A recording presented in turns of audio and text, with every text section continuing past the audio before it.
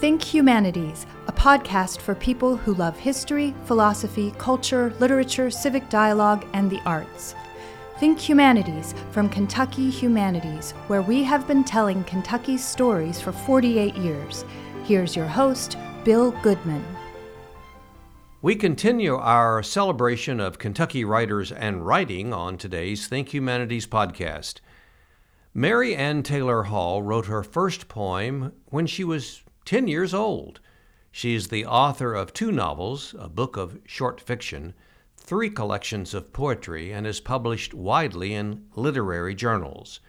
She is best known for her novel, Come and Go, Molly Snow, and a collection of short stories, How She Knows What She Knows About Yo-Yos. Taylor Hall's most recent book of poetry, Out of Nowhere, New and Selected Poems, was published in December 2017 by Old Cove Press. Mary Ann has lived on a farm on the Harrison-Scott County line for many years. She was married to poet James Baker Hall. In our podcast conversation, recorded in a sunlit writing room in the upstairs of her house, we discussed the challenges of being a woman writer and a new novel she is working on. Mary Ann Taylor Hall begins the conversation by recalling her move to the country years ago. We're on the Harrison County side of the street. The mailbox is over there across the street in Scott County. It's in a very ridgy,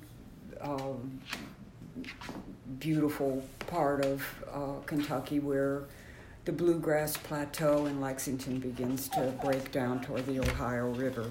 So the ridges are very sharp, and the countryside is very varied. And I came here, I guess, almost 40 years ago to live. I came here and my friends, Susan and Dick Richards, had a little tar paper house I could stay in. It happened to be the year of the great snows, 1977, when the roads actually froze up almost immediately after I got here. And I had a little used Chevrolet. So I came here and decided to stay then. And the house I live in still has at its heart that little tar paper house, but I was living in it by myself, and then when I married Jim, we needed to expand it greatly in order to be able to embrace his photographic work and all of his other deals. So I have been living here both by myself and with Jim, and then again by myself after his death for 40 years. And it's I can't imagine living anywhere else now. I lived a very sort of migratory life before I came here, but when I stopped, I really did stop. So here I am in Harrison County. When you first came here, tell me about your writing 40 years ago. What was written here? What were you working on? Mm-hmm. I had not thought of myself as a poet, for one thing, and I had published several short stories in literary journals. And when I came here, I was still doing that, but I got overtaken by an idea. I was working down the hill in one of those studios, and I was reading a poem about a woman coming out of the woods who was very troubled. I had a very strong visual response to that poem, and my first impulse as a fiction writer, which is what I actually thought of myself in those terms, was what's wrong with that woman? What is it that she's so torn apart about. And the strange thing was that I also envisioned in that moment that she was walking toward a house. It was one of the quintessential Kentucky houses, a clapboard 2-story house, old, in a farmhouse with a back porch on it. And I understood that whatever was going to save her was in that house. I mean, I haven't had very many visions like that, but I had that one. Then all I had to do was to figure out what it was that had happened to her that was so destroying. And so the novel Come and Go, Molly Snow came out of that. And I don't believe that novel would have been written had I not been living in this country. The flow of the language and of the plot all seemed to me to generate themselves out of this place as if I were receiving notes. It was a really kind of the only mystical experience I've had, but I really did feel like I was the receptor and connector of that plot. At the time, did you write Come and Go, Molly Snow in the studio down the hill? Is that where you did most of your of that writing? Yes, I did. And then when I finished it, we had redone the house, and I finished it in a room that had once been the attic, that's now a little garret room. And I remember that the novel ends with a song, sort of, that she's a fiddler and she was making up another song. And that song came to me as I was walking. I walked every morning with whatever dog I had at the time, and I came back in, I was crying, and I came back in and wrote the end of the book, having had that song come to me. So I had those two mystical experiences, the one at the beginning and the one at the end, that I think both came out of the place where I live. So when writers talk about place and voice and a place that becomes familiar to them as their writing place, this truly was, in this mystical way, your place. Yes, it was, or it was its play. I mean, the novel was its, in a sense. I feel that so much of that particular novel, not any other that I, have tried to write or have written, absolutely was being dictated to me in a strange way. I think that probably is a melodramatic way of saying it, but it isn't as if I didn't have to fight through to write the thing. But I do feel that I had some sort of a direct connection to some spirit that's floating around. So for you, it's not necessarily this room or this chair that you're sitting in, this rocking chair, or a desk that you're writing on. It was all of this place, the outdoor, the studio, moving up here to finish the novel, into the main house. All of that played such a special part in producing Come and Go, Molly Snow. And the other thing about it was that, many people who live around here have lived here for a couple of generations, that come from people, and grown up here. And I felt that I was being given a lot of information that seemed to me to be important just because I was in a place where people had long land memories. And things like the pond that's down there and ghost stories, that people tell, and that sort of thing, really influenced the music of the book, I think in a very central kind of way. Tell me about the room that we're in now and how it developed, and how you and your husband, James Baker Hall, both operated but had your separate areas too. Well, this room that we're in now is part of the new structure of the house. When Alan Heisel, who was the architect for the renovation, came here, he was the first. I wanted to have a room that was, we had an attic with pitched roofs, and several people had looked at the place and said, "Oh no, you wouldn't want to have a." And Alan got up on the ladder to the attic, and he said, "Yeah, we can make a room up here." And that was when I decided, then we said, "Done deal." You do it. And so at that point, I was writing. I had been writing down the hill in the study that Jim and I had shared. He was on one side. First he had the whole thing, and then I wormed my way into one side of it.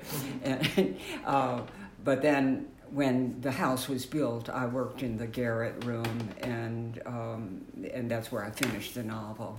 And so it was a wonderful timing that I was able to claim that place just as I was coming to the end of the book. So for our podcast audience who will hopefully see some still photos of this, but needs a picture drawn of this room, talk a little bit about the design, the light, how heartwarming that is to you, how it influenced some of what you were doing at that time, and Jim's work too. Well, in this room where we're having this interview, I would just call it warming, because it gets very hot up here when the skylights and all of these windows are working. But it's book-lined, and describe what else you see here. Okay, in well, your room. right now, when Jim was working in here, the whole place, you see all these shelves. They were minutely, very, very carefully divided into sections that would hold unframed prints, framed prints or matted prints of a certain size. He was very fastidious about that. And when Jim was working, he was working at this table that's in the center, and it would always be laden with things that he was dealing with, at the time. It was a wonderful place for a photographer to set up shop, and he had designed it himself. This was all the new addition to the house. The part on the other side was already here and was just needed to be resurrected. Do you recall, or not precisely every word or verse, but what did you write in this house? I wrote all of the poetry that I've written has been written here in this room, and that will continue to be the case, I think. I tried to go back into that little garret room, and it felt enclosed and sort of, hard to fight the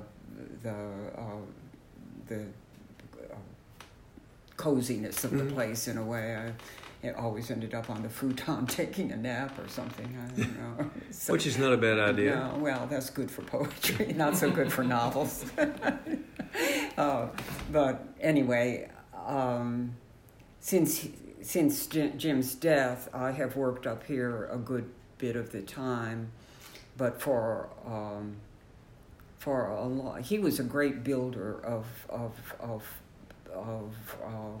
spaces to work.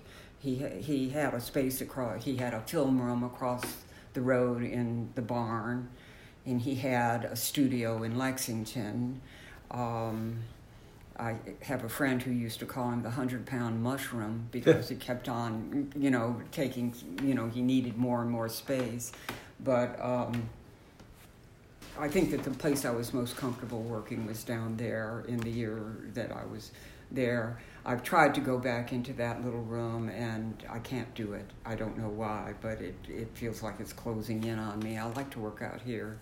So there is, in your mind, a great deal of importance placed on you as a writer on the physical location of where you are. I mean, that's important to you. Yes, I think it is. One reason I know that is that in all of that migratory life I lived before I settled in Kentucky, I was really hampered by the fact that I didn't have a place that I felt comfortable sort of commandeering and making it my own. I was always hunched up in some corner of some apartment or something like that. And as a follow-up to that, this is where your best work and the majority of your work has been done. Majority, certainly, yeah, and yeah. Would you call it your best work? Yes, I would. Some of it, some of it was not my best work, but I think that the work that I've done that has come most directly has come here. You have, if it's proper to say, you've turned to poetry more than fiction or long. Through here. Well, the reason I did this place influence that in some way? No, I belong to a women. There were 7 of us. And we met every 3 weeks, and we pulled 3 words out of a box and went home and did what we would with them and came back in 2 weeks. And that was much easier to accommodate to poetry than to fiction, So a lot of the poems that are in the various collections that I have came directly out of those assignments. And I've always been very grateful to those women, Judy Young and Jane Vance and Carolyn Heisel and Audrey Robinson and Donna Boyd and Susan Richards. I mean, we were all, just playing around, but a lot of good work came out of that way of, making it into play, into something that was not threatening, that you were just going to go and do a little something. I think we had to get ambition out of our minds, and that's so. But that system was much more amenable to poetry than to fiction. So that's when I started really writing poetry. I had written it when I was a kid. My father sent one of my poems to the Saturday Evening Post. And it came back. They wrote the sweetest little letter in their rejection of it. By the way, for new listeners, Saturday Evening Post was a magazine. We have to clarify and tell people what that was, and a wonderful publication it was. Oh, for heaven's sakes, well, we do have to clarify. Do you, you're still writing, of course. Mm-hmm. Did you ever write on schedule? Did you ever write every day? Was when you were writing Come and Go, Molly Snow, was that something you did? I'm a terrible routine person. I understood that most clearly from living with Jim. He would say, put writing first. And I would always be saying, easy for you to say, I go do this and that and the other thing. But I've always had trouble putting writing first. I still do. And I think that accounts for what I think is a pretty meager output. But, I would have preferred to have the kind of discipline that he had. To have gotten up in the morning and not fed the cats and not fixed breakfast and not worried about the floor being cruddy and gone down and worked, I think that's what a person needs to do, and I have never learned to do it, and I think probably women have a harder time with that than men, because so much of our upbringing is about keeping house, and that that can get to be like a real disease, so anyway, I'm trying to put writing first now. Did you and Jim exchange papers? Yeah. Edit each other, or were you just a reader? for him and he for you? Well, yes, and sometimes early on, often, in the process of an unfinished story or a poem. I don't think we did that so much with novels. They're just too precarious. Somehow you could go down the wrong path so easily. But with short stories and poems, yeah, we both read for each other a lot and were very helpful to each other, I think. He was to me, I know. I have forgotten some of his work and some of yours, frankly, and honestly. There's more of his to forget than mine, I might have to say. But the question is, did you ever, I don't remember or recall anything that you wrote together. No, we never wrote together. Our collaboration would be, if you got stuck for a while, you'd talk it through. But we never wrote together. But we tried to help the other person out of the maze that you'd gotten ourselves into, and that was very helpful for me. I don't know whether it was for him or not, but it was for me. Did you fashion yourself early on in your togetherness as a literary couple of Kentucky? Did you ever think of yourself as that? Mm-mm. Because you were, and I don't think that. I think it dawned on me that there was some sort of regional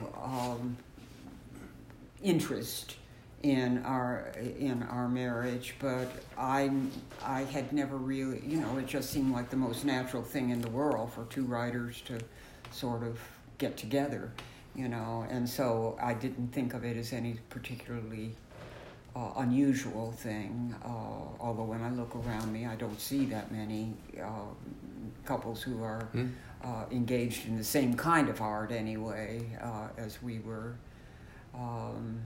And Jim was a very, very valuable critic and mentor in a way for me, because, and I tell you, the main thing that I understood from Jim was that it was a serious commitment and that you had to honor it.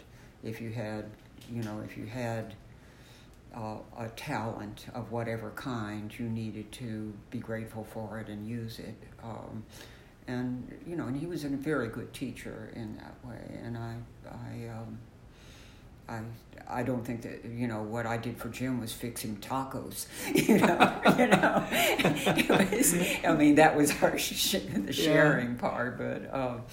But he helped me a lot with and he was a good critic too.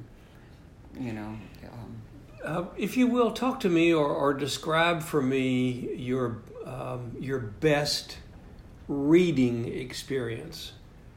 Where that might be, what it might have been or still is, when, what part of the day. I think that the first time that I understood I could be and wanted to be a writer was reading Katherine Ann Porter. And the stories that, for one thing, she just had such confidence in herself as a writer. It seemed to me, I don't know her or anything, but her stories always seemed to be totally unapologetic female stories. And so she was the first, I'm not sure. Eudora Welty was also an influence for me, and but I spent a lot of my college years reading Tolstoy and the Russians, and I read Faulkner very seriously for a while, but I think that he stopped me because the brilliance of his rhetoric was so, you had to think whether you had that hold of language that he had, and the answer to that was often no. And I grew up in a time when it was very hard to be a woman writer, I have to say, much harder than it is now. that you had to overcome so many obstacles to it. It's just starting with, college with creative writing classes. The attention was basically on the men in the class, and whatever the woman was doing was very, that's very sweet, dear.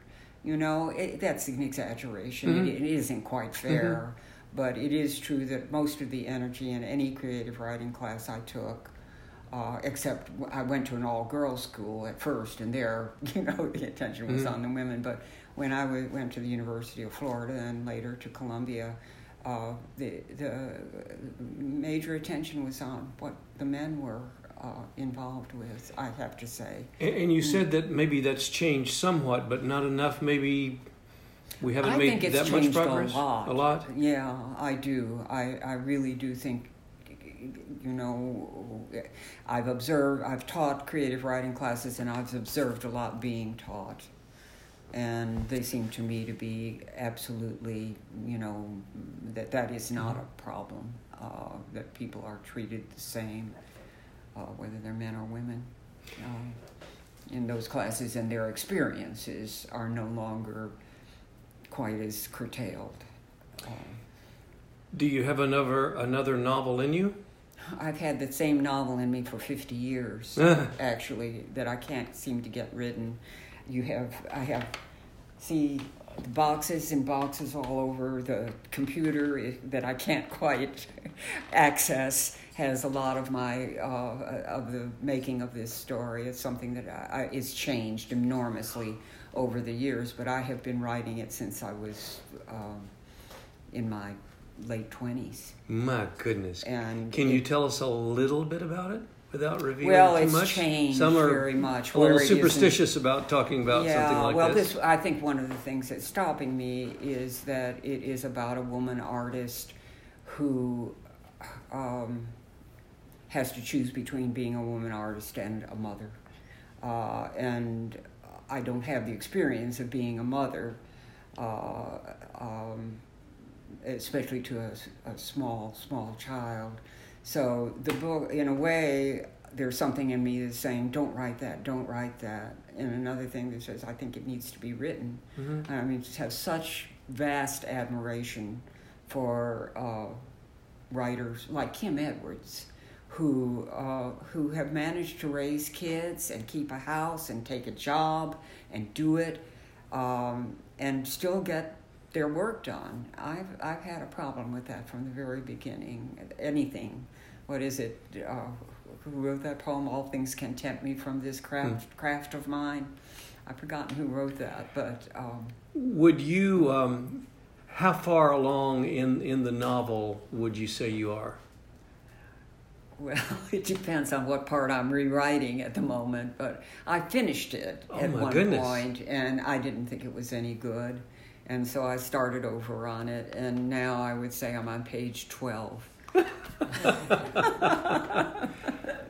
Well, but I have a whole lot of material that needs to be incorporated into that, and I hope I can live long enough to get that done. And it's getting to be a race to the finish. We know you will, and we hope so.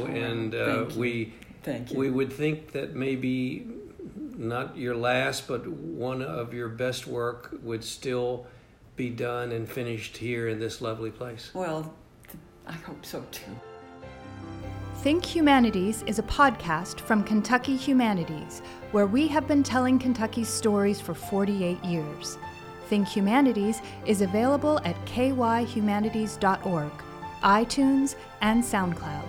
Join us next week for a new episode of Think Humanities.